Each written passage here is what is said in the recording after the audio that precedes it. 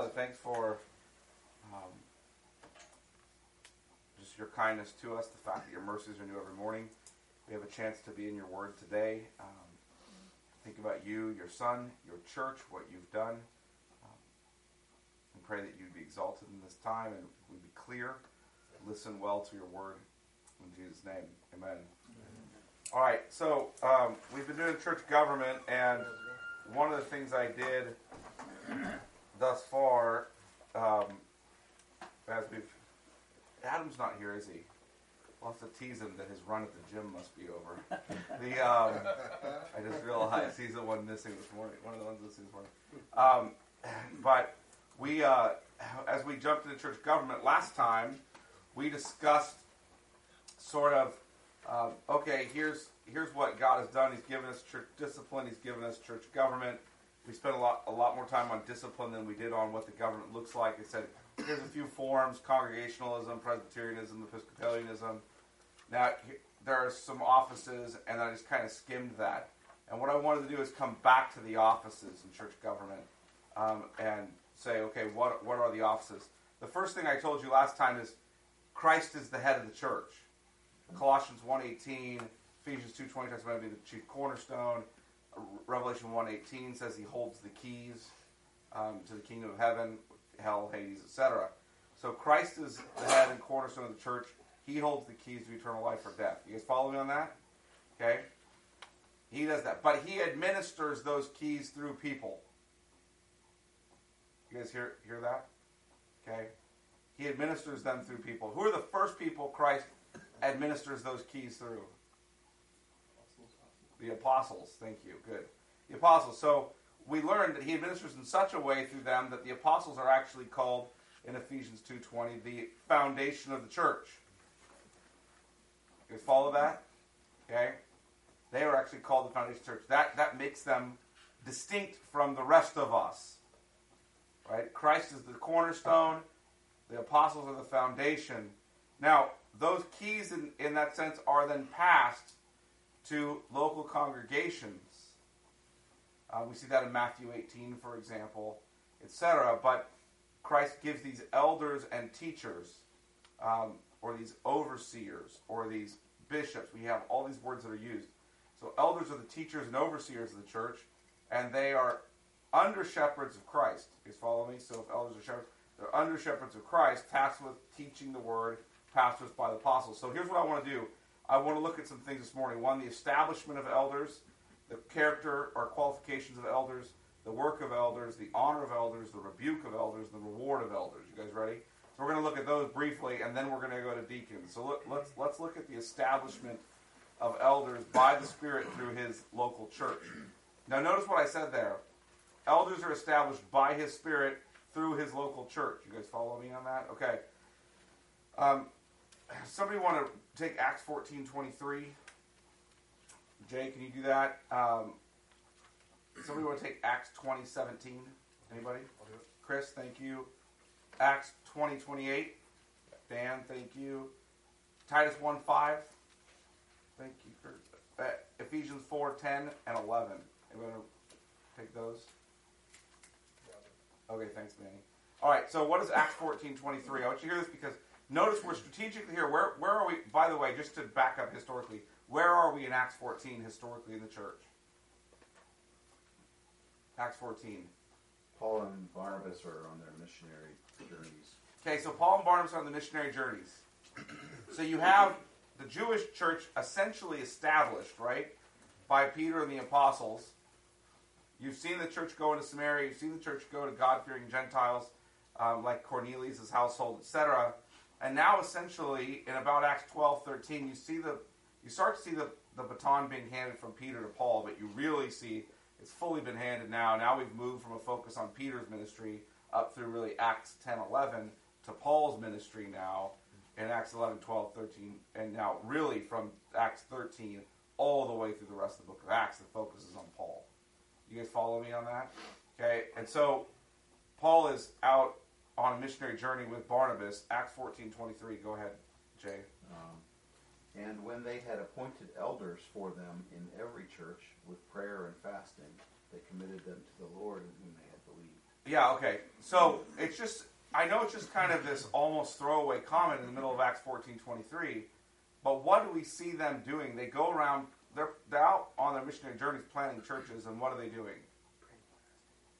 They're praying and fasting, and it seems to be with the congregation they're praying and fasting, not really on their own. And then what are they doing for the congregation? Appointing elders in every church. Appointing elders in every church. Now notice the plural there. Okay, they're appointing elders in every church. In other words, there's more than one elder being appointed in every church. You guys follow me on that? Okay, this isn't sort of some kind of mono-episcopate where you have one bishop or one pastor in a church. You have elders in every church. All right, plural. All right, so Acts 20:17. Now from Miletus he sent to Ephesus and called the elders of the church to come to him. Thank you. Paul in Acts 20 from Miletus is calling who to come to him? The elders from where? Of the church. Of the church of Ephesus. Now notice again, there's plural. There's more than one elder in the church in Ephesus. You guys follow me on that? So one of the things we're picking up here, though I'm not going to spend a load of time on it this morning, is the plurality of elders. In other words, everywhere it's assumed there's more than one elder in the church. You guys follow me on that? So there's a plurality of elders. They're there, and Paul's calling for the elders in Ephesus. Who planted the church in Ephesus? Paul did. And what is Paul doing in Ephesus when he plants a church? Appointing elders. Notice that? Acts 14:23, what are Paul and Barnabas doing? When they plant churches, appointing elders. What are they doing here? He's appointed elders, clearly. Now he's calling for them, writing them a letter. And actually what you get in Acts 20:17 and following is Paul's, in a sense, letter or address to the elders in Ephesus. Okay? All right, now, Acts 20:28. As part of what Paul says to the elders in Ephesus, who's got that one? Dan, go ahead.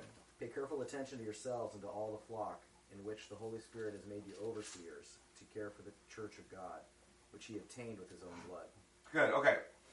Now, so we're told he called for the elders in Acts 20:17. The elders of presbyteros. You guys heard that term before? Presbyteros. What denomination gets their name from that term? Presbyterians, right? The presbyteros, the elders. He addresses the elders, and then if you look here, he says in Acts 20:28, when he's addressing the elders that he's writing to in Acts 20:17, in the part of that address, he says that they are overseers. You heard that word, overseers? That's the word episkopos. What denomination do we get from that? Episcopalians. In fact, we get Episcopalian church government from that, okay, which exists in Roman Catholicism, Anglicanism, and Episcopalianism, etc. To some extent, carries over into Methodism. But if you look at Presbyterianism, there's another church government coming from that word, presbyteros. But these elders are the episkopos, the bishops, the overseers. Okay? Now, I know it's not common in our circles to call elders bishops, but the New Testament does call them bishops. But by bishops, when we think of a bishop, what do we think of? We think of Roman Catholicism, we think of Anglicanism, we think of the idea that there's one guy over a region with a whole bunch of pastors underneath him. Right? Okay? That isn't how the New Testament tends to use the word. In other words, here's elders. You elders are also episkopos. You're also bishops. You guys follow me on that? You're overseers. That's what the word bishop means. To be a bishop is to be an overseer. Okay? All right. That means they provide oversight. What's also interesting about that is that last time you saw them appointing elders in Acts 14, they were praying and fasting before they laid hands on elders, right? Now, in Acts 20:28, what does Paul say? Who does Paul say appointed these elders? Holy Spirit. Yeah, the Holy Spirit made you, given you this job. Okay? Now, that's why they're praying and fasting when they appoint elders, because who do they believe at the end of the day appoints the elders? The Holy Spirit. You follow me on that? Okay. All right. Now, what's interesting, by the way, is Paul's talking about the Holy Spirit appointing elders, and then he talks about even from within their own midst, wolves are going to come up, even from within the elders, to pay careful attention. And that gives you the dilemma. What do you mean the Holy Spirit is picking elders who would may become wolves, right? And you start to walk through the concern of that. At the same time, Jesus picked apostles, one of whom was going to be the betrayer. There is a sense in which God seems to, in some way, allow these kinds of things to happen. And I'm not exactly sure how I want to unwind that this morning, but I'm just throwing that out there to you. All right, Titus 1:5. For this reason I left you in Crete, that you might set in order what remains and appoint elders in every city as I directed you. Okay, now what is Paul telling Titus he's supposed to do it in every city? Appoint elders. Put elders into place, Titus. Put them into place. Elders in every city, so there's going to be more than one there. Again, the plurality comes out. All right, Ephesians 4:10 and 11.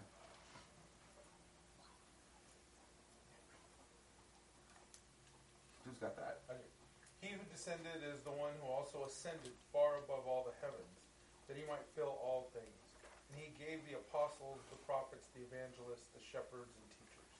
Okay, so now you have this statement, he who descended, also he who ascended, etc. Just talking about Jesus came to earth, Jesus resurrected and ascended to the right hand. You guys follow me on that? Okay? And he, that one who did that, he gave something. Now notice, what happens when you're giving something? You're giving a gift. Jesus gave a gift to his church. Right? So what are the gifts he gives here? When Jesus gives gift to his church, what does he give? Apostles and prophets, right? Ephesians 2:20 tells us the apostles and prophets are the foundation of the church. We don't keep adding on to that group. They're the foundation. And if you guys need an understanding of what it means to be the foundation and not the superstructure, then talk to any of the builders in here. They just don't keep building foundation forever. Eventually they lay the foundation and then they build things on top of it. Right? Okay? What did you say, Jeff? Some of us do. Some of you do. Yeah. Because that's all you do. Yeah, all right. But if you do that well, the buildings...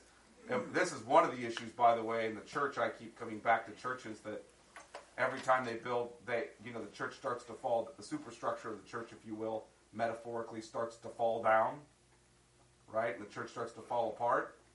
The church always gets back to work on how do we fix the superstructure. And they don't ever ask the question, hey, is the foundation lacking or cracking, right? Is there a problem with the foundation?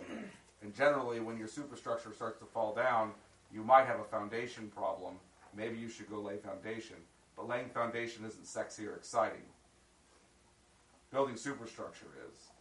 All right, so this is one of those things. All right, to mix metaphors, if you will. But he also gives not only apostles and prophets as the foundation of the church, he gives evangelists and what else? Shepherds and teachers. Pastors or shepherds and teachers. What's interesting is here's the only time we ever see the word pastor or shepherd used in the case of a kind of office, if you will, or a kind of gift. But this isn't a gift or a talent. This is a gift of people. You follow that? Apostles are people. Prophets are people. Evangelists are people. Pastors and teachers, which may be, it's possible that chi, between that and between pastors and teachers, means that's one group, pastors and teachers, or pastor-teachers. You guys follow me on that? In other words, it's like pastors hyphen teachers. That some guys make that argument exegetically. That's possible. I'm not sure grammatically if that's. I would not argue that's necessary grammatically, but it's certainly a possible grammatical understanding that it's pastors hyphen teachers. Is it possible to pastor without teaching? No, because the first thing, even But if it happens all the time. it happens. It's not possible. Yeah.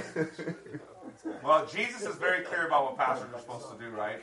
What does he tell Peter when he tells him to shepherd the flock? Feed my flock. Mm-hmm. That's why if you ever hear a pastor say to you, it's not his job to feed you, it's your job to self-feed, fire that dude, because there's no reason to pay him anymore. No reason. Peter is told by Jesus, feed the flock. Okay? That breaks the whole shepherd-sheep metaphor anyway. It Sheep, does. go feed yourself. Exactly. And why don't you fight off the wolves while you're at it? Because we're busy over here putting together fancy videos. All right. Let's go on. I'm sorry, but it's true. You all know it. Trying to figure out a theme with hashtags and everything. All right. So here we got too many other things to do. All right. Besides feed you and. All right. So here's the thing. Protect you from the wolves. All right. So what he gives pastors and teachers. You guys follow me on that? Okay. So here, this is important because these are gifts of Christ. So not only is the Holy Spirit putting these overseers in place, but who else is? Jesus, the head of his church. You guys follow me on that? Okay. All right. That doesn't give them some special anointing in which you can't touch God's anointed or whatever, okay? That's just a bunch of bull crap, all right? When you hear that kind of stuff. You're supposed to, as a congregation, watch out for wolves. I'll get to that in a little bit. It's not, even in the pastors, okay? Is that an elder's responsibility? Yes, but it also is a congregation's responsibility, all right? So we see that there's an establishment of elders by the Spirit of Christ through the local church. You guys follow me on that? Okay. All right. Now, the character and qualifications of an elder. 1 Timothy 3. Let's look there. 1 Timothy 3. And we're going to then look at Titus. We're going to see a parallel thing happening here. 1 Timothy chapter 3. We're going to look at verse 1 and following, and then we're going to go to Titus. Consider the character or qualifications. All right. The saying is trustworthy. If anyone aspires to the office of overseer, notice that's the episkopos, the bishop. Okay? It's really odd for us to say, if anyone aspires to the office of bishop. Oh no, who wants to? Okay. This is talking about overseers, elders, okay, pastors. All these terms are used interchangeably. If anyone is aspiring to the office of overseer, he desires a noble task. Now, what is he desiring? A noble what? Task. He's not desiring a noble office. You notice that? He aspires to be in the office, but what's his motivation? The office? Do the work. The task. Okay? He's not. His motivation isn't, I want a seat on a board. I want some kind of honor or authority. His motivation is, I want this task. I want to do the work. You guys follow me on that? Okay. Now it goes on. And by the way, it isn't lacking in humility to desire to do the work of an elder or a pastor. If you're like, man, I'd love to be in that office someday because I want to do that work. Well, start doing that work, and eventually the church will recognize that and put you in that office. All right, so verse 2. Therefore, an overseer must be above reproach, the husband of one wife, sober-minded, self-controlled, respectable, hospitable, able to teach, not a drunkard, not violent but gentle, not quarrelsome, not a lover of money. He must manage his own household well with all dignity, keeping his children submissive. For if he does not know how to manage his own household, how will he care for God's church? He must not be a recent convert, or he may become puffed up with conceit and fall into the condemnation of the devil. Moreover, he must be well thought of by outsiders so that he may not fall into disgrace, into a snare of the devil. Now, notice these are the character qualifications of an elder. I would, and actually beyond that, able to teach isn't really a character qualification, but you guys follow. So these are qualifications of an elder, mostly focused on character attributes. You guys follow me on that? Mm-hmm. Right. These aren't just expected of elders, by the way. You're not supposed to be a drunkard as a regular member of the church either. Okay? Right? These are just supposed to be exemplified by the elders. It doesn't mean they're the only ones who are supposed to have these character attributes. Every single person in this room ought to aspire to be described this way. You guys follow me on that? That's the first thing I want to say. The second thing I want to say is I want to look at how this thing is bracketed. Look at verse 2. Therefore, an overseer must be above reproach. I want you to understand that everything else falls out of that statement. Above reproach. Now, what does that mean? Because that above reproach does not define anything for you, does it? Above reproach in what way? Right? Now, everything else is going to fall out of that. You could add to this list, by the way. It's not like this is complete. Well, if he's all these things, but he's got some other issues that you overlook those things, okay? It's just giving you a general overview. Now look at the bottom, verse 7. Moreover, he must be well thought of by outsiders, so he may not fall into disgrace, into a snare of the devil. So notice how it starts above reproach, and what is the last part? Well thought of by outsiders. Okay, so now we're talking about this man's reputation, aren't we? Because above reproach means no one can bring a charge against him. Well thought of by outsiders means no one can bring a charge against him. From the outside or from the inside. Now what do we mean by charge against him? Not no one can ever accuse him of sin. Of course these men are going to sin. The point here isn't as soon as you're pure, spotless, undefiled, without sin, you can be an elder, because if that were the point, we would never have any. Okay? The point is that this man's largely known as respectable and exemplary in following Christ. You guys follow me on that? Okay? Further, well, I'll break down the rest. Let's go on to what he means. So let's look at how he breaks down above reproach. The husband of one wife. Now, this is a funny one to interpret given context. In the first century, the problem was polygamy. The husband of one wife means you're only allowed to have one wife. Okay? All right? So you can't be an elder and have more than one wife at the same time. Okay? Can't do that. Right? Got the first thing there? Now, what's interesting is when the Reformation started, if you read, which I'll read pastoral books from the Reformation, one really important one that Calvin and several others after him read, it was not written by him, written by Martin Bucer, or it's spelled B-U-C-E-R. One of his book, he actually talks about this verse, and he says, look, here we have license for a pastor to be married. And you go, what? Why is that his emphasis? Why do you think in his commentary the emphasis is, look, pastors can be married, elders can be married. In the first century, their emphasis is, you can only have one wife. What do you think is happening there? Roman priests. You weren't allowed to be celibate. Because for several hundred years, the priests weren't allowed to marry. Right? They had to be celibate. So now they're coming in and saying, wait a minute, they can be married. You guys follow the distinction there? Mm-hmm. All right, now you read commentaries today, and guess what the primary issue is they address? Divorce. Why? Because it's so rampant. For what? Because it's so rampant. Yeah. What they're doing in all three eras, if you read commentaries from the 1st century or 2nd century, commentaries from the 16th century, commentaries from our century, is they're taking this principle and they're applying it to their context. You guys follow me on that? Okay? We read this as a divorce passage.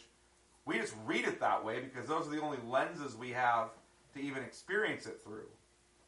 You guys follow me? Okay? But the idea here is this is a one-woman man. This man is devoted to one woman. Can he ever have been divorced in his life? I really have no interest in addressing that this morning. I think it's probably possible he could have been. I don't think it's preferable that he would have been. You understand the distinction there? Okay? But the idea is he's known by both the church community he's in and outsiders as a man who's devoted to his wife. You guys understand that? Okay? All right. That's his reputation. He's devoted to his wife. He's not a player, right? Okay?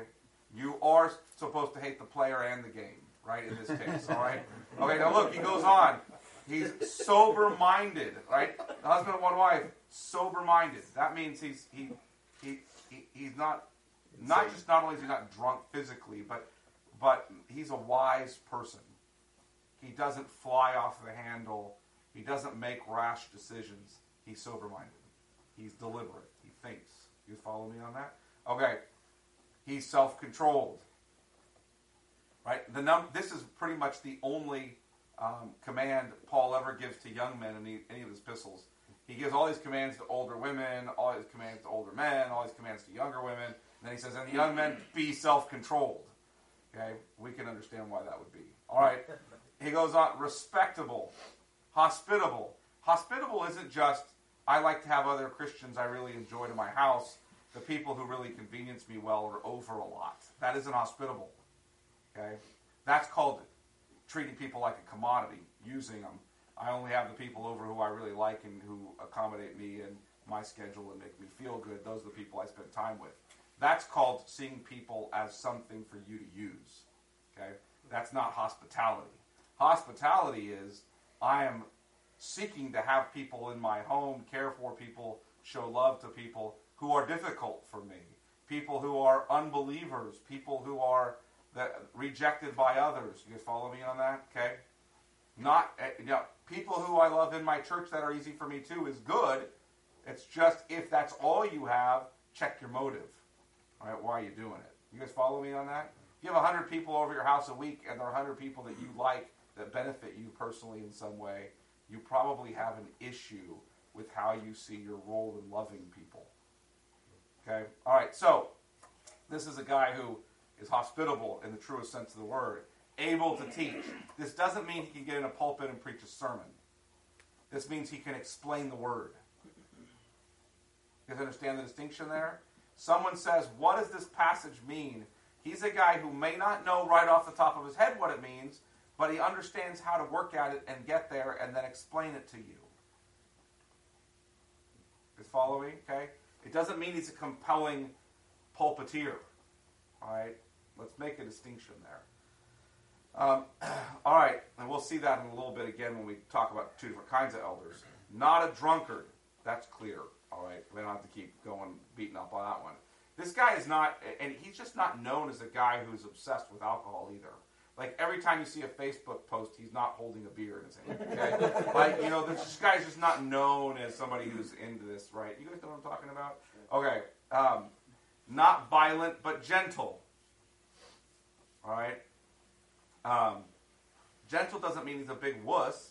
It just means he controls the power he has. All right? Not quarrelsome. Right? This is a guy who, he's just not known as, he's not constantly picking a fight with everybody.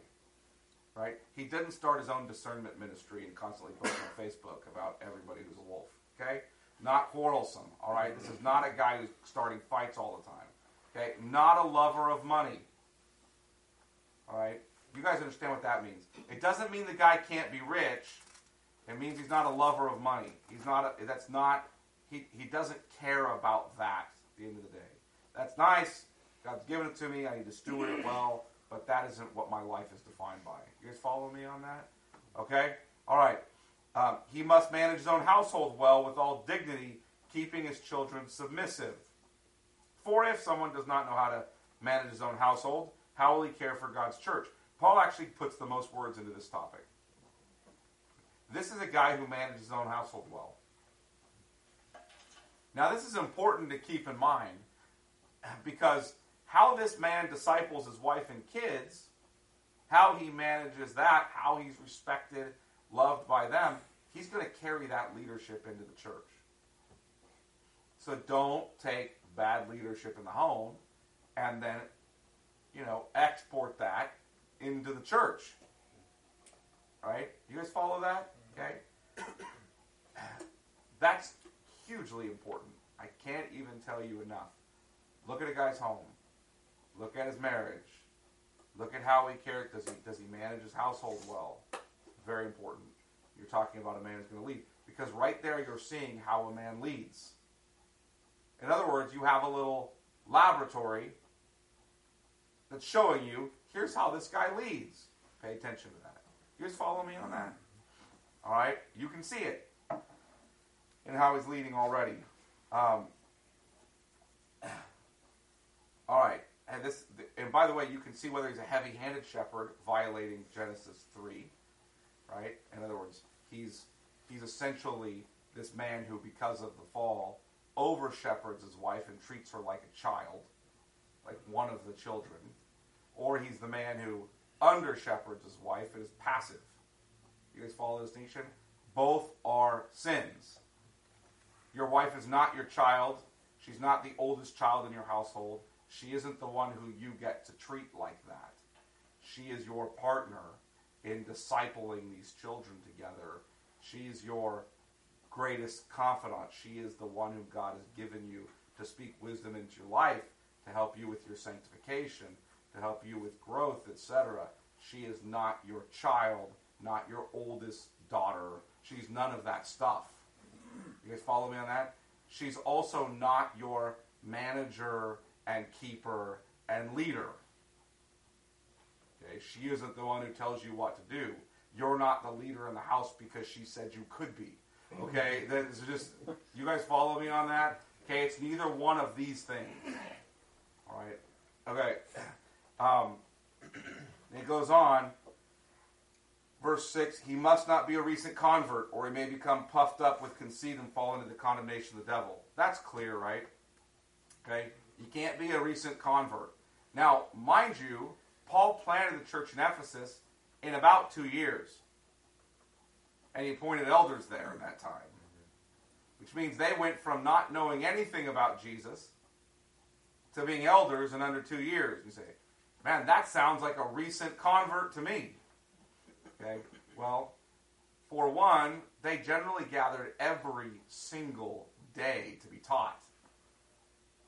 They were being instructed by an apostle every day over those couple of years. 2, these are radical conversions in which their baptisms often meant their death or their abandonment by the community or their loss of income or their abandonment by their families. So the stakes are a lot higher in the midst of this discipleship. You guys follow me on that? That's why we generally have to test and take a lot longer in our culture. The stakes aren't high. You all will invite people to your baptism. Even your unbelieving friends will come and go to lunch with you and take pictures and say, how cute. Right? Okay? That's not the case in the first century. They didn't do that. Right? Their unbelieving friends would turn them into the authorities and have them arrested and fed to lions. It's a very different kind of baptism ceremony, okay? All right, you guys follow me on that? All right. Okay. So, this is not a recent convert. This is someone who is, in other words, established in the faith. We know this guy gets it. He's ready to lead others, okay? All right. Verse 7, moreover, he must be well thought of by outsiders so he may not fall into disgrace, into a snare of the devil. By well thought about by outsiders is, in other places, Jesus says, well, if you're my disciples, the world's going to hate you. So now here's the world thinking well of you. How can in one case Jesus is going to say, blessed are you if people revile you and speak falsely against you and say all evil things about your name, right? For so they did to the prophets. Woe to you if they speak well of you, so they did to the false prophets. Jesus can say that. And then Paul can say, at the same time, you ought to be well thought of, this elder ought to be well thought of by outsiders. How can both things be true? Is he hated and spoken falsely about and by outsiders, or is he well thought of by outsiders? How can both things be true? Well, the first one is for Christ's sake. I mean, that's what he's saying. All these things can happen to you because of me, because of your faith in me. The other one is more self-earned reputation or respect. Very, very good, Dwayne.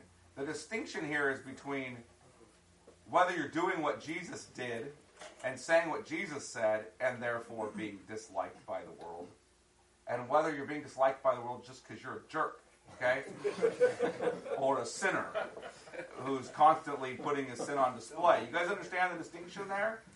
All right. Okay, let's just be clear about that. Okay. All right, Titus 1. Titus chapter 1. You're going to see most of the things repeated. I'm not going to spend any time on the repeats. But, except I'm going to focus in on one a little bit here. Verse 5 in Titus 1. Now, Paul's telling Timothy, go to Ephesus and set up elders. By the way, in 1 Timothy, Paul's going to Ephesus to set up elders. Paul already set up elders in Ephesus, didn't he? 1 Timothy, I was context, I didn't give that to you. Didn't Paul already set up elders in Ephesus? Yes, in Acts 20, verse 17, who's Paul writing to? The elders he set up in Ephesus. And he's warning them to watch out for what? False shepherds or wolves from within their own midst. And now in 1 Timothy, Paul's sending Timothy back to Ephesus to do what? Appoint elders. Why? Because the elders didn't heed his warning in Acts 20. and there's now wolves among their elders, and so he has to throw those elders out, namely Hymenaeus and Alexander, and put in new elders. Because they didn't heed his warning. Okay, all right, now, Titus 1, here's Paul writing to Titus. This is why I left you, verse 5. This is why I left you in Crete, so that you might put what remained into order, and appoint elders in every town as I directed you. In other words, I sent you there to clean up the messes in the church, straighten the church situation out, and put elders in place. All right? If anyone is above reproach, notice that same phrase again, the husband of one wife, and his children are believers and not open to the charge of debauchery or insubordination. Okay, so now, here's the first attribute thrown out there after he's told to be above reproach. He's supposed to be this one-woman man again. And he's supposed to have this family whose children are believers and not open to the charge of debauchery or insubordination. He's supposed to manage his household well. What does that phrase mean? What is debauchery? Anybody? Drunkenness, partying. Yeah. Your child is not open to the charge of being someone who's running around acting wild. Okay? By wild, it doesn't mean they're not a 3-year-old boy who runs around and climbs on stuff, okay? That's what 3-year-old boys do, okay? If you don't have a 3-year-old boy who does that, you have a 3-year-old girl, okay? You guys follow me on that? They're going to run around and climb on stuff, okay? You understand what I'm saying there, all right? So that's not what we're talking about. What we're talking about is the idea that this is not somebody who's out partying, drunkenness, orgies, etc. You follow? Okay, now, he goes on and says, insubordination. What's insubordination? Disobedient. They're just willfully disobedient. And it's not just that they disobey occasionally, it's that they're just known. Your children are known as disobedient. They just don't respect you. They don't follow and obey you. People don't look at your family and say, man, that guy's kids obey. Okay? That's not how you're marked. As a person whose kids are, in a sense, obedient, managed well, not committing debauchery. You guys follow me on that?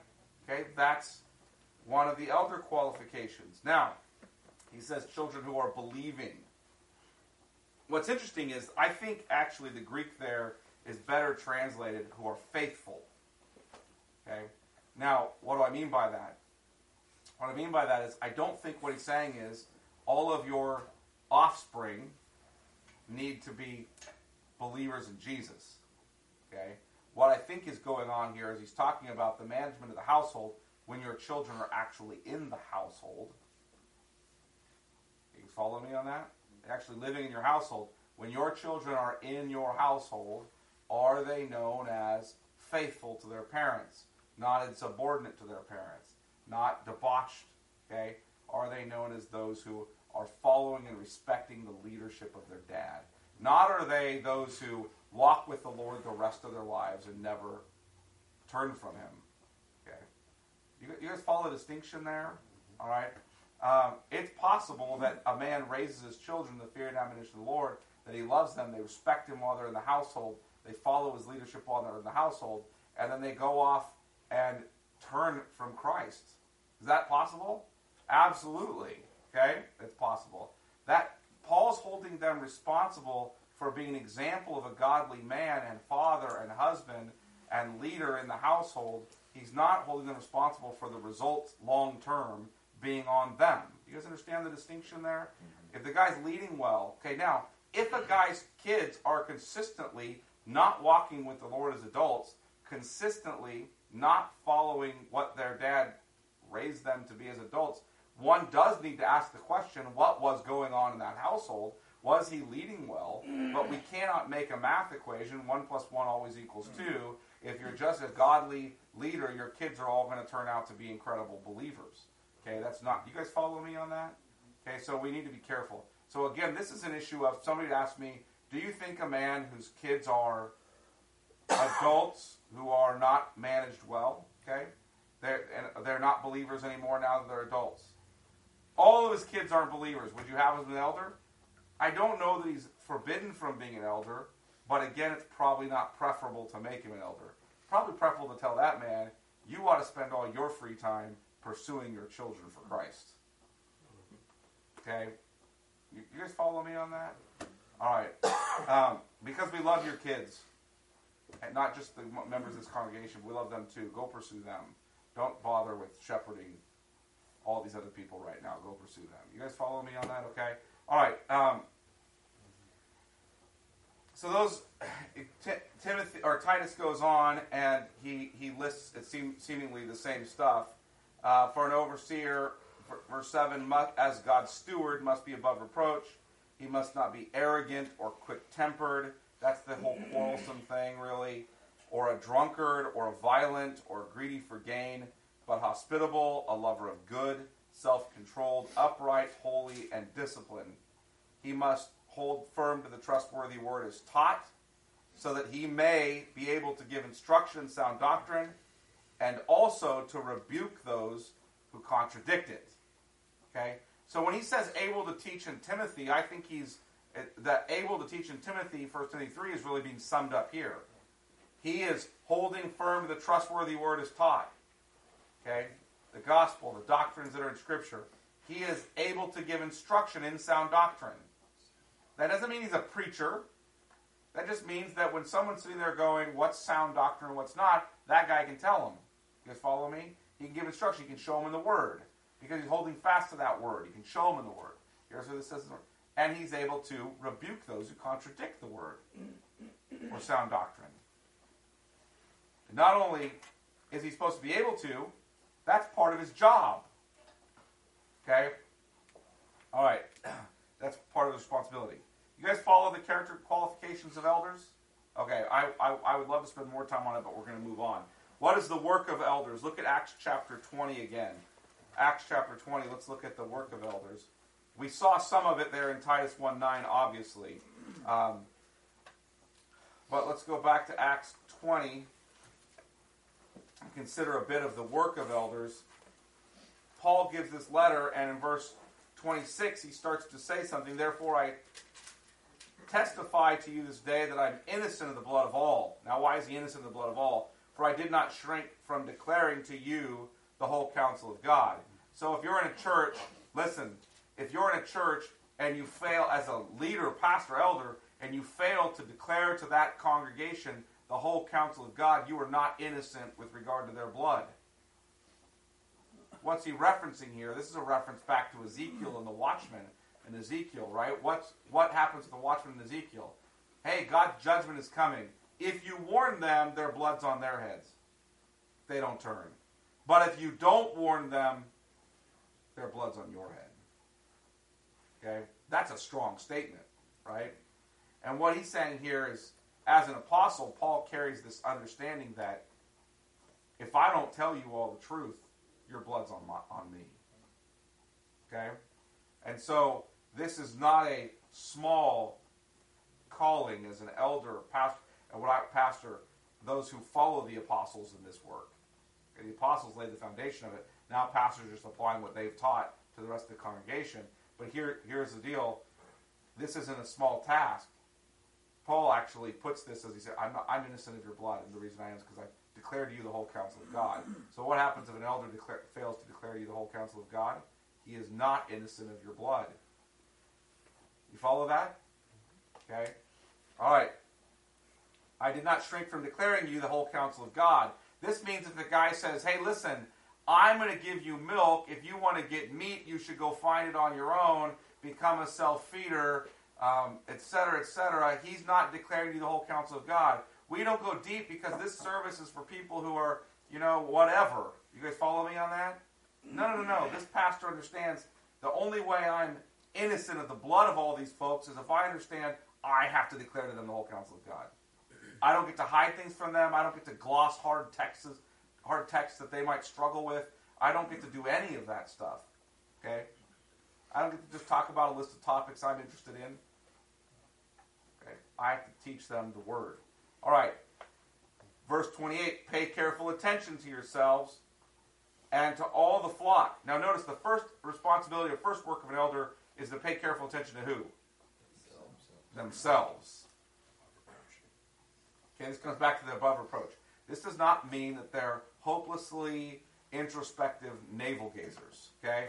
Sitting around considering themselves and taking strength finder tests all the time and gifts tests and trying to figure out who they are, okay? This is not what he's talking about, all right? This is, what we're talking about here is a guy who's paying attention. He's self-examining. He's meditating on the Word and asking the Lord as he meditates, Lord, show me if there's any wicked way in me. Show me any sin I need to repent of. Help me to walk more consistently with you. Okay? You guys follow me on that? That's that guy. All right? He's paying careful attention to themselves, because if he doesn't, he will never pay careful attention to anybody else. You can't lead sheep any further than you've gone yourself. Can't. If I'm supposed to lead sheep, then if I don't go any further, then they're not going to go any further either.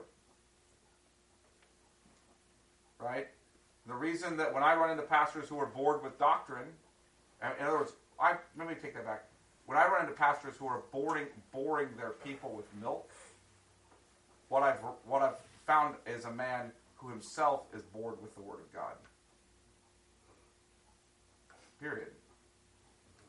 Because when you're excited about the Word of God, and you're in the Word of God, it carries over. You just have to tell everybody about it. As a teacher. Anybody here a teacher of any kind? Okay?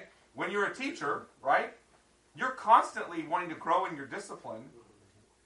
If you're any good at what you do, if you're the guy who wrote the lesson plans 10 years ago and keeps recycling them, you're killing your students.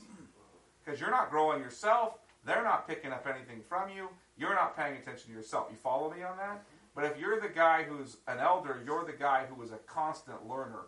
You're enthused to be in the Word all the time, and your people are picking up that enthusiasm from you. They're hearing from you, man, this guy loves the Word of God, and he is constant. He's known that way as a man of the Word. This dude loves the Bible. He doesn't know what else to do with himself but teach you the Bible. Okay? I'll give you an example of that. A guy who I have some disagreements on with some things, but who just celebrated 50 years since his ordination, John MacArthur. You can love or hate John MacArthur, but what no one will contend is whether that guy loves the Word. No one. I've never heard anybody say, man, I don't know if John MacArthur is that interested in knowing the Bible. Ever. Ever. I've heard a lot of things about him, but that's not one of them. You guys follow me on that? That's how pastors should be known. A pastor should get 50 years in like he has, and everybody around him should be able to say, that brother loves the Word. Whether I agree with him on everything, disagree with him on some things, that brother loves what he's dedicated to it. And his whole congregation knows it, not because he stands up every week and just says, oh, I love the Word. I was in my office this week weeping over the Bible and rejoicing, and I did a little dance, and I have a flag to wave around, okay, about the Bible. It's because he just bleeds it. You guys follow me? So what Spurgeon said about, and Owen actually said about Bunyan, John Bunyan. You guys heard of John Bunyan? He wrote Pilgrim's Progress. If you haven't read Pilgrim's Progress, you should read that book once in your life. Don't not read it. I read it every year. It's probably, in my opinion, the most important book next to the Bible in the history of the West. That's a big claim, I know, but it's hugely important. But John Bunyan was a pastor, and actually what others said of him is that if you cut him, he bleeds bibline. In other words, it's just Bible. No matter where you cut him, Bible's coming out. Okay, that's how the guy's known. All right? That's how pastors are supposed to be known. Okay, now, he goes on. So, pay careful attention to yourselves and to all the flock in which the Holy Spirit has made you overseers to care for the church of God, which he obtained with his own blood. That's a huge calling. This is God's church obtained with his own blood. You're caring for his church. Pay attention to yourselves. Teach the whole counsel of God. Pay careful attention to the flock. Care for them. Oversee them. You guys follow this here? Okay, these are your jobs as an elder. I know that after my departure, verse 29, after my departure, fierce wolves will come in among you, not sparing the flock. And from among your own selves will arise men speaking twisted things. That's among the elders, which we see that fulfilled, by the way, in Paul's lifetime, which is why he has to send Timothy to Ephesus to clean up the mess. You will come in not sparing the flock, and from among your own selves will arise men speaking twisted things to draw away the disciples after them. Therefore, elders, listen, be alert. And it's interesting because in our culture, we're not generally told, be alert for false teaching. In your church, among your own elders, right?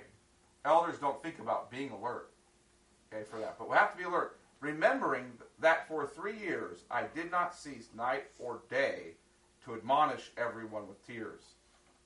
In other words, Paul's like, man, I poured out my life there for you. Night and day I was teaching you the Word of God. Night and day I was admonishing the truth. Don't forget that. That is your watermark, elders. That's the benchmark. That's how you decide what you're supposed to give your lives to. That's it. What I did there, keep doing that. You guys follow? That's the job of elders. All right. 1 Timothy chapter 4.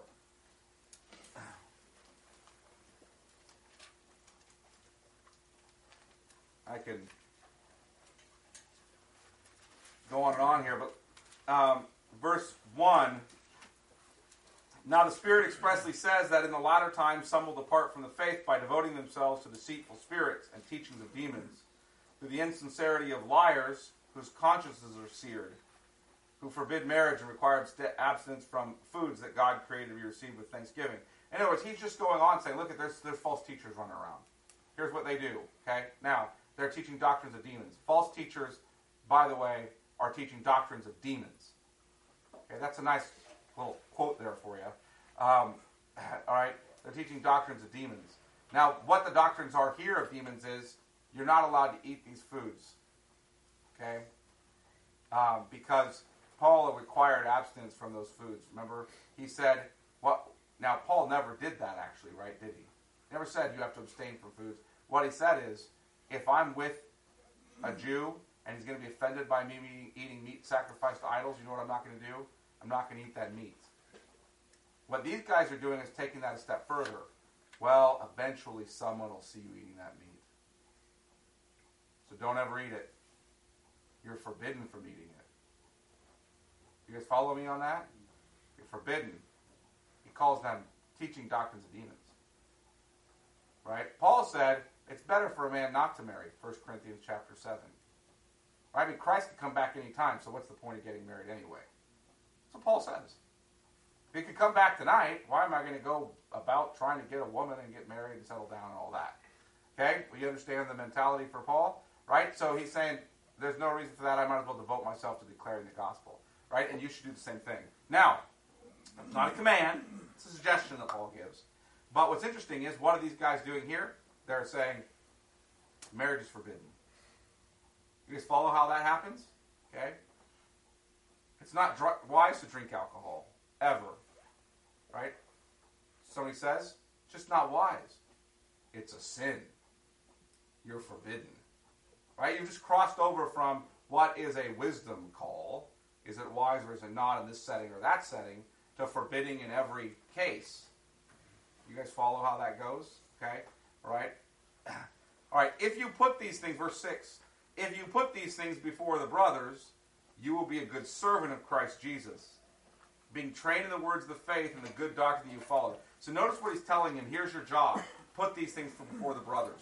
Train them in the words of the faith. Have nothing to do with irreverent, silly myths. Rather, train yourself for godliness.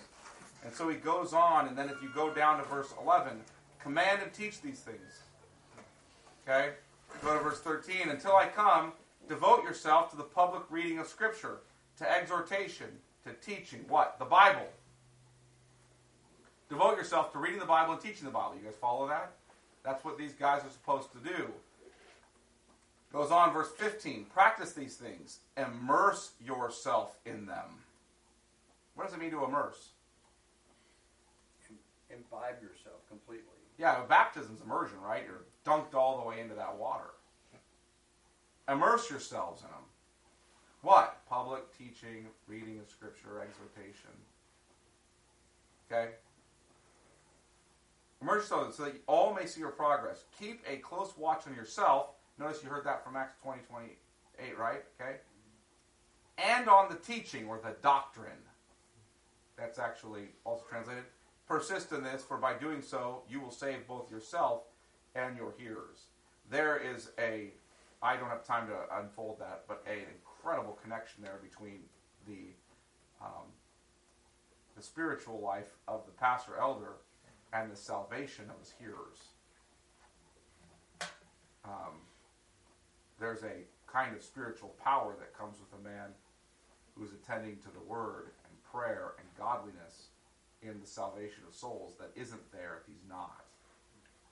So one of those things you want to start asking, and I'm not exactly sure how to unfold all that this morning without a big, long sermon, but what I want to get at is one of the first things a pastor or a group of elders ought to ask if people are not growing in their faith and being saved, if the church seems dead and stagnant, the first question ought to be, what's going on in the spiritual lives of the leadership? They ought to be asking themselves that. If their congregation is coming and asking them that, it's too late. Okay, the question's been answered. You guys follow? Okay, all right. Now, let's go on to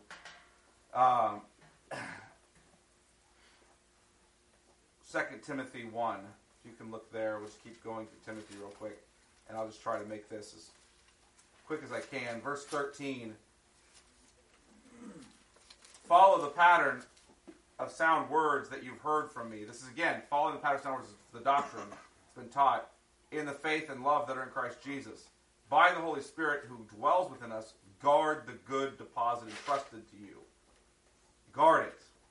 Why? Because look at verse 15. You are aware that all who were in Asia turned away from me. Well, that's strong. All who were in Asia turned away from me. That sucks for Paul. He planted those churches. Among whom are Phygellus and Hermogenes. In other words, these are two of the guys who actually led people away from the doctrine. Attend to it. Here's some guys who led people away. Now go to 2 Timothy chapter 2. This is huge. I actually wish your buddy was here to hear this, Chase. This is huge, but look at verse 1 and 2. You then, my child, be strengthened by the grace that is in Christ Jesus. And what you have heard from me in the presence of many witnesses, entrust to faithful men who will be able to teach others also. Now notice this. Paul is teaching Timothy. So Paul's entrusting the sound doctrine to Timothy. And who's Timothy supposed to entrust it to? Other faithful men. Faithful men. And what are those faithful men supposed to be doing? Teaching others also. So Paul's thinking about, here Paul pastorally has in mind 4 generations. Right? I'm teaching Timothy. Timothy's teaching faithful men are teaching others. Me, then Timothy, then the ones he's entrusting to, and then the guys from them. 4 generations from himself to these guys. Paul's mindful of as a pastor, as an apostle. He's asking Timothy essentially to follow that same pattern. Right? Timothy, I want you to go and entrust these things to faithful men. Who do you entrust these things to? Faithful men. Pastors and elders ought to spend the majority of their time entrusting these things to faithful men. Not trying to convince unfaithful men. Okay? They should be evangelists, don't get me wrong, but when they're pouring their time in, they're looking for faithful men, and they're saying, I'm going to pour my time into entrusting these things to them, so they're able to do what? Teach others also. And to keep passing the baton. Yes, sir. Is this different than discipleship of others? Or is this discipleship? I wouldn't make it entirely distinct with this exception. The change that occurs, this is really leadership training more than anything else. But the thing that occurs, that's a big difference between Matthew, for example, Mark, Luke, and John, where the disciples are following Jesus, and then what you see in Acts and the epistles, is discipleship with Jesus was a group of guys followed Jesus around and learned from Jesus. Discipleship in Acts and the epistles is the body of Christ speaks into the life of one another. And do they have pastors and elders who teach or lead? Sure. But discipleship isn't all of us follow one guy. He's the guy who disciples me. Okay? He's not Jesus. Right? Okay? So you're discipled by the body. That's why all the parts Paul talks about over and over again have to do their job so that we all grow into maturity. So, in other words, it's multiple members of the body doing their job that helps us grow in maturity, not one guy who we follow around who disciples us individually. Incidentally, because of our misunderstanding of that, we have an overly individualistic understanding of the church. Because we've just sort of taken Jesus' model, imbibed our culture into it, and we now see the church that way, where we basically say everybody's got to find their own discipler, and that guy goes around and disciples everybody, and there's not this understanding that, hey, the whole body, even the most broken members of this body are discipling me. And we're pouring into each other's lives. You guys follow me on that? All right. That's extremely important to keep in mind. Even the weakest members of the body are discipling you. And if they're not, something's wrong with you spiritually. You need to self-examine and ask the question, am I failing to be around the weakest members of the body and even learn from them? You guys follow me on that? Okay. Here's the flip side of that. If you're always the strongest member of every relationship you're in, something also is wrong with you. Okay? All right? You need to repent. Right? You guys follow me on that? This is how it works. What's that? We're supposed to be in a body of Christ that we're always in each other's lives, building each other up. All right, so I would say, Manuel, this is more focused on leadership training here. Though, obviously, this is how discipleship does occur. We're teaching each other and passing it on. Okay? All right. I'm not saying you shouldn't have personal relationships with guys you go to lunch with who you guys get in the Word with. I'm not suggesting that. I'm not saying a dad isn't primarily responsible for the discipleship of his kids. He's primarily responsible. He's not solely responsible. Let's understand that. He's the lead. The church is there to help him. I'm not the only one who disciples my children, or my wife and I aren't the only one who disciple our children. We want the body of Christ to disciple our children. We even want the weak members of the body of Christ to disciple our children. We don't want to hide them from them. Okay? You can chew on that one sometime and think about it. All right. 2 Timothy 2, or so let's just go on to 2:15 since we're there in chapter 2 real quickly. 2:15. Do your best to present yourself to God as one approved, a worker who has no need to be ashamed, rightly handling the word of truth. Are you guys seeing the emphasis for these elders? Is it clear? By the way, you might not be an elder, or you may think, I'll never be an elder, and that's fine. But you will live under them. These things are telling you what you ought to be looking for. Okay? All right, let's go down to 2 Timothy 3 and verse 14.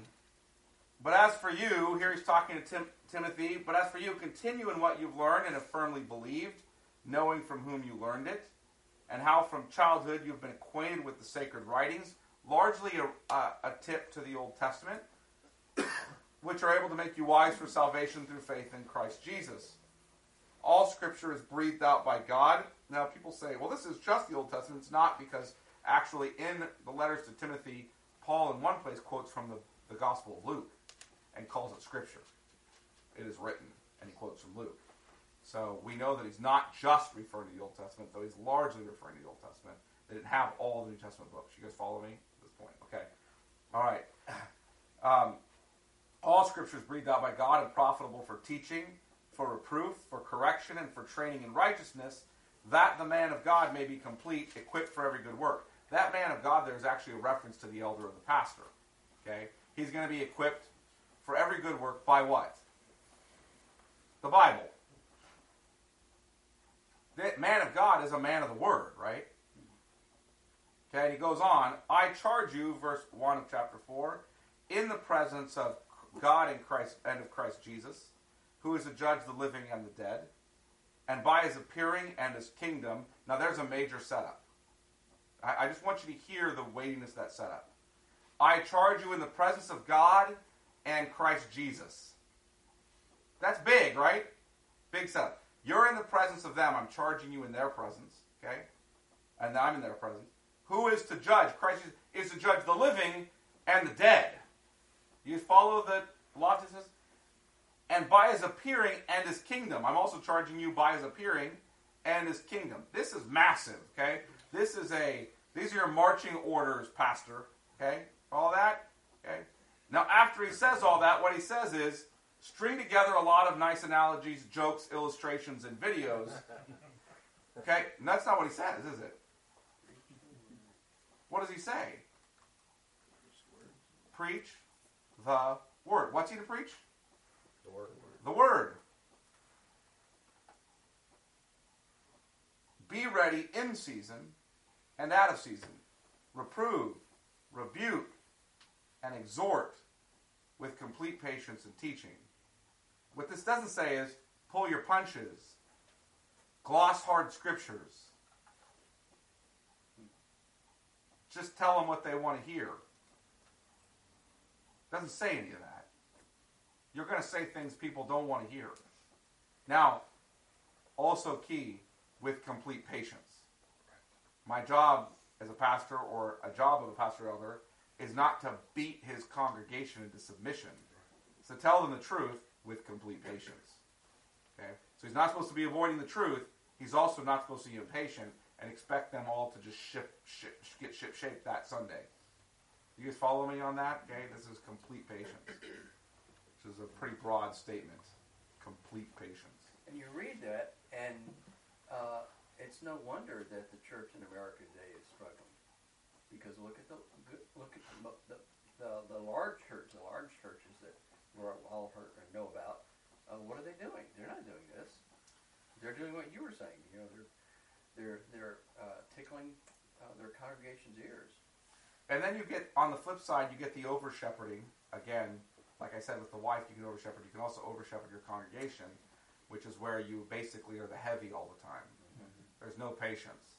Here comes the doctrine now. Get it together. All right, we're just going to beat you to death until you do and nitpick you until you do. You guys follow me on that? Okay? So you're supposed to tell the truth. Reprove, rebuke, exhort, preach the word. That's supposed to just bleed out of you all over the place. But it's supposed to do so with complete patience.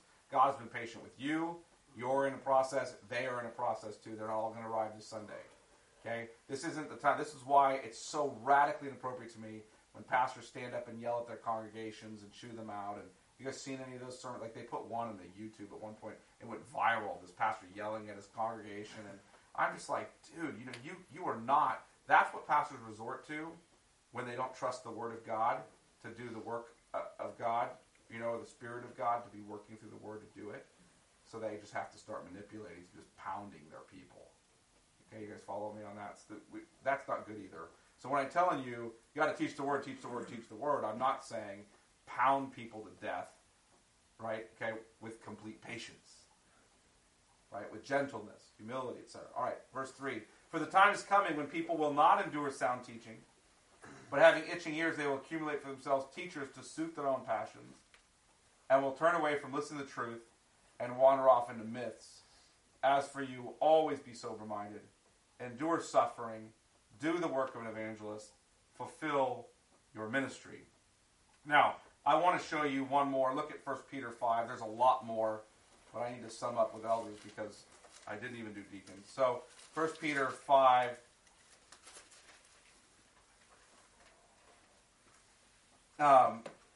Peter hears, we've read a lot of Paul addressing elders, so let's hear from a different apostle, huh? Okay. All right, 1 Peter 5, verse 1. So I exhort the elders among you. As a fellow elder, he's a fellow elder, he's also, by the way, and a witness of the sufferings of Christ, as well as a partaker in the glory that's going to be revealed. Now notice, shepherd. I exhort the elders among you to do what?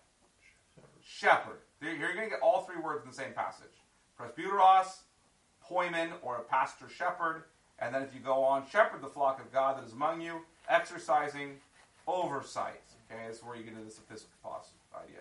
All right, so bishop, elder, and pastor all appear here. Same job. Okay? Exhort the elders among you to shepherd the flock of God that is among you. What are elders supposed to do? Shepherd. Pastor. Okay? Exercising oversight. not under compulsion, but willingly, as God would have you, not for shameful gain, but eagerly, not domineering over those in your charge, but being examples of the flock. When an elder or a group of elders has to stand in front of you and say, we're the elders, you should submit to us, he already lost. He's not supposed to lord his authority. He's supposed to be an example of the flock. The elders are to be examples of the flock. Okay? Now, if he's teaching a passage that says, submit to your elders, he's supposed to teach you that passage. But if he's constantly having to tell you to submit, it's the same thing in marriage, by the way. The moment you tell your wife you're supposed to submit to me, you have lost. That is over. Okay? You are not understanding how this works. Right? Okay? If you are a godly, loving example, your wife may rebel in a situation with regard to you, but she will eventually recognize you're a godly, loving example and come around. And she'll come to you and say, you know what, I shouldn't have acted that way. You guys following that? You don't have to put her in her place. Okay? I don't even know what that means. All right? Just love her. Be a godly example. Shepherd her. Okay? Lead her. Point to the truth. Be resolute in what's right. But you don't control her, put her in her place, tell her to submit. You guys follow me on that? Okay? The same thing is true with your congregation when you're an elder or pastor. You love them, teach them the truth, shepherd them, reprove or rebuke them when is needed, right? Pursue them when they're lost or wandering, etc., but you don't have to stand up and tell them, submit to us, and lord your authority over them. You guys follow me on that? Okay? All right. By the way, they will, incidentally, if you're a good leader.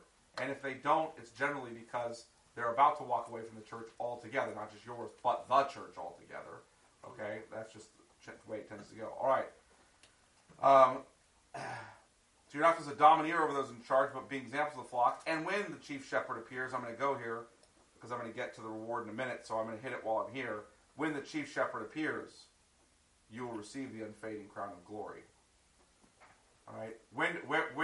What's the reward for elders? The unfading crown of glory when the chief shepherd appears. That's who is Christ. You guys follow me on that? That's their reward.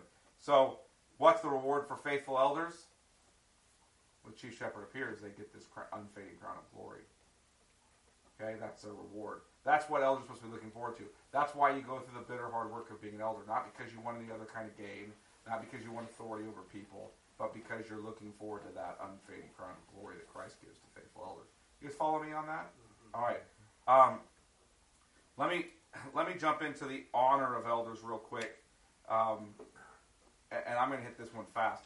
Hebrews 13:17. Let's just honor and double honor. Who can do? Somebody take Hebrews 13:7 and 17. Anybody want to volunteer to take that? I only have a few minutes left. Anybody want to volunteer? 7 and 17. Hebrews 13:7 and 17. Okay. And then 1 Thessalonians 5:12. Can somebody find that for me? Who wants to do that? Chris, thank you. First, Chris will have it. Joel, can you take 1 Timothy 5:17 and 18? And Jeff, can you get Galatians 6:6? All right. Okay, let's start with 1 Thessalonians 5:12 to 13. We ask you, brothers, to respect those who labor among you and are over you in the Lord and admonish you, and to esteem them very highly in love because of their work. But be at peace among yourselves. Okay, so what does he tell the congregation to do with regard to the elders / pastors here? Respect them. What else does he say? Esteem them highly in love. Be at peace with them. Be at peace. So there's a sense of which you're honoring these men for their work among you. It doesn't say love the personalities of those guys. Okay, it doesn't say that. It says honor them for their work among you. That's what you're paying attention to. Are they faithful at their job? And I'm honoring them and loving them for that. You guys follow that? Okay. You don't always have to just love everybody's personality who's an elder. You love them and honor them because of their faithfulness to the task. You guys follow me on that? All right. Respect them for that reason. All right.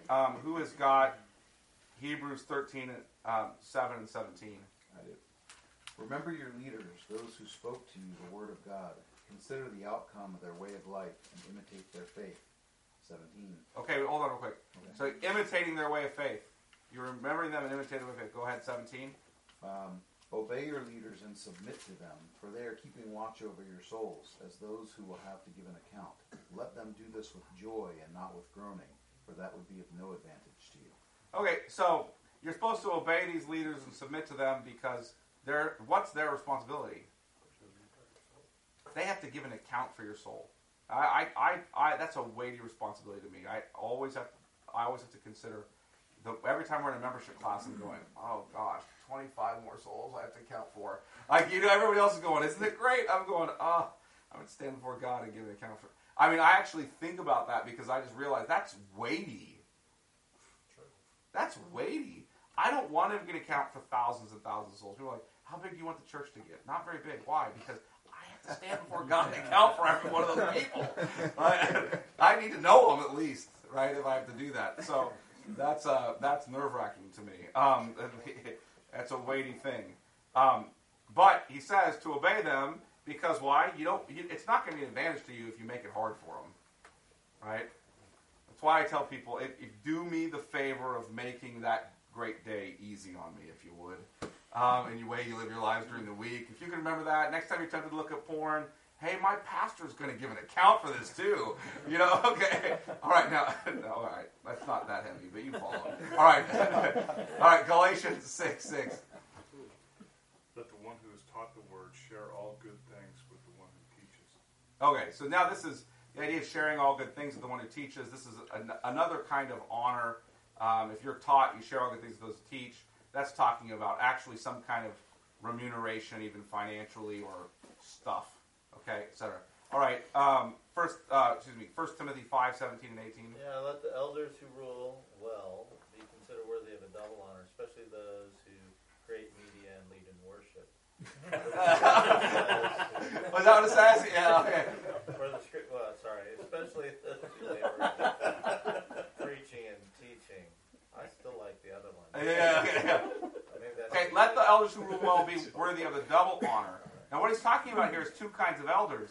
Double honor elder and single honor elders. There's only two kinds of elders in a church.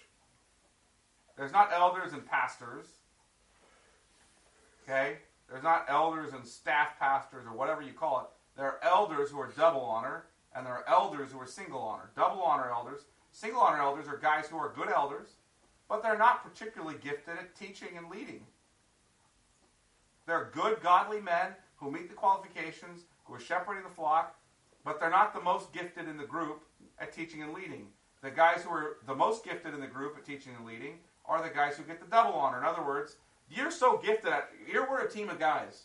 You are so gifted at this, we're going to pay you to just stop doing whatever else you're doing and put all your time into this. That's what he's talking about there. Okay, among us. What happens in a lot of churches, though, is the elders are the leaders, and the pastors are sort of their servants who work for them and are paid because they're not quite wise enough to sit in the meetings and give input. Which is kind of a bizarre model because this is actually, Paul's seeing it completely the other way around. The elders who are most proficient are the ones you pay, and the elders who are least proficient, though good, godly guys, you don't pay. They're part-time. You guys understand the distinction? All right? And you particularly want the ones who are gifted at teaching and leading in that sense, okay? That's the double honor. The single honor is the respecting, following their lead, honoring, loving. The double honor is the sharing all good things, is the giving them the double honor, which Joel, go on and read verse 18. This part is particularly important, for the scripture says, you shall not muzzle an ox when it treads out the grain, and the laborer deserves his wages. So when you think of your elders who get paid, you should compare them to oxen. Right, that's right. They're just like oxen treading out the grain, right? Okay, but the idea there is the laborer's worth his wages. So that's why I say the double honor is pay. They're worthy of the double honor, and then he goes on and says the worker's worth his wage. You guys follow that idea? Okay. All right. So that's the single and double honor elders. An elder can be removed if you continue to go down in that passage. When it talks about elders who are sinning, you're to rebuke them in front of all.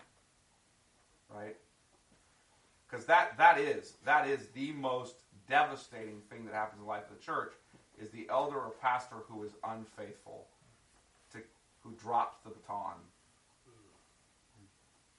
It doesn't get worse than that. That is a time for a church to weep and mourn and seek the Lord. That is, and it's nothing short of that, because it doesn't get worse than one of the shepherds dropping the baton. It doesn't get worse, okay, for a congregation. That's as bad as that gets, right? Okay, the rebuke of, that's why I'm going to go into the rebuke of fallen elders. Just the reward I already gave you, so I'm giving you, which is the unfading crown of glory. What's the rebuke? 1 Timothy 5:19. Joel, since you're there, you want to read it? Would be 19 now? Yeah. Yeah. Do not admit a charge against an elder except on the evidence of 2 or 3 witnesses. Right. Now keep going. As for those who persist in sin, rebuke them in the presence of all, so that they may rest, so that the rest may stand in fear, in the presence of God and of Christ Jesus and of the elect angels are charged to keep these rules without prejudging, doing nothing from partiality. Right. Okay. So you don't admit a charge against an elder except on the basis of 2 or 3 witnesses. In other words, these are people who know that sin is also true. It's not 2 or 3 gossips who heard about it also. It's 2 or 3 witnesses. You understand the distinction there? But when a charge comes against an elder because 2 or 3 witnesses to that sin are bringing that charge, then what are you supposed to do? That elder is supposed to rebuke them in front of all. You rebuke them in front of the congregation. Why do you do that? So that the rest of the congregation may stand in fear. Because our shepherd has just given us a terrible example. Let's not follow that example. Let's fear going down the same road he's going down. Okay? We rebuke him in front of all. You guys follow that? Pretty strong wording. Not often practiced. Right? It's one of those unpopular verses in the Bible. We generally have pastors who fall from ministry and we give them parting gifts. Thanks for all your faithful service. What? This is a time to rebuke and weep and mourn. You guys follow me on that? Okay? It's about as devastating as it gets for a church, incidentally. And there's good reason for that. All right. Next time I'll get into deacons and membership. Sorry. Next week we'll be here and we'll get into that. All right? I spent more time on elders than I expected to, but hopefully the points were clear. All right. Let me pray. Father, thanks for your word, its clarity, its truth. Thankful that your Son, by your Spirit, through your church, has given the gifts of elders to the church. Pray that you would make those elders of sovereign grace faithful, that you would work in them in such a way that they honor you, that they fulfill the responsibilities and the work of the ministry well. Pray for elders at other local churches around town, Father, the same. Pray that you would work powerfully by your Spirit in them. We pray that you would be honored. Pray that you would, I ask, Father, you work in my own life to keep me faithful long term. We are mindful of the fact, all of us, that you, if you don't keep us, then we're not sticking around with you, Lord. And so we just entrust ourselves to you, knowing that you are faithful, that you will not leave us or forsake us. Praise in Jesus' name. Amen. Thanks, Ben.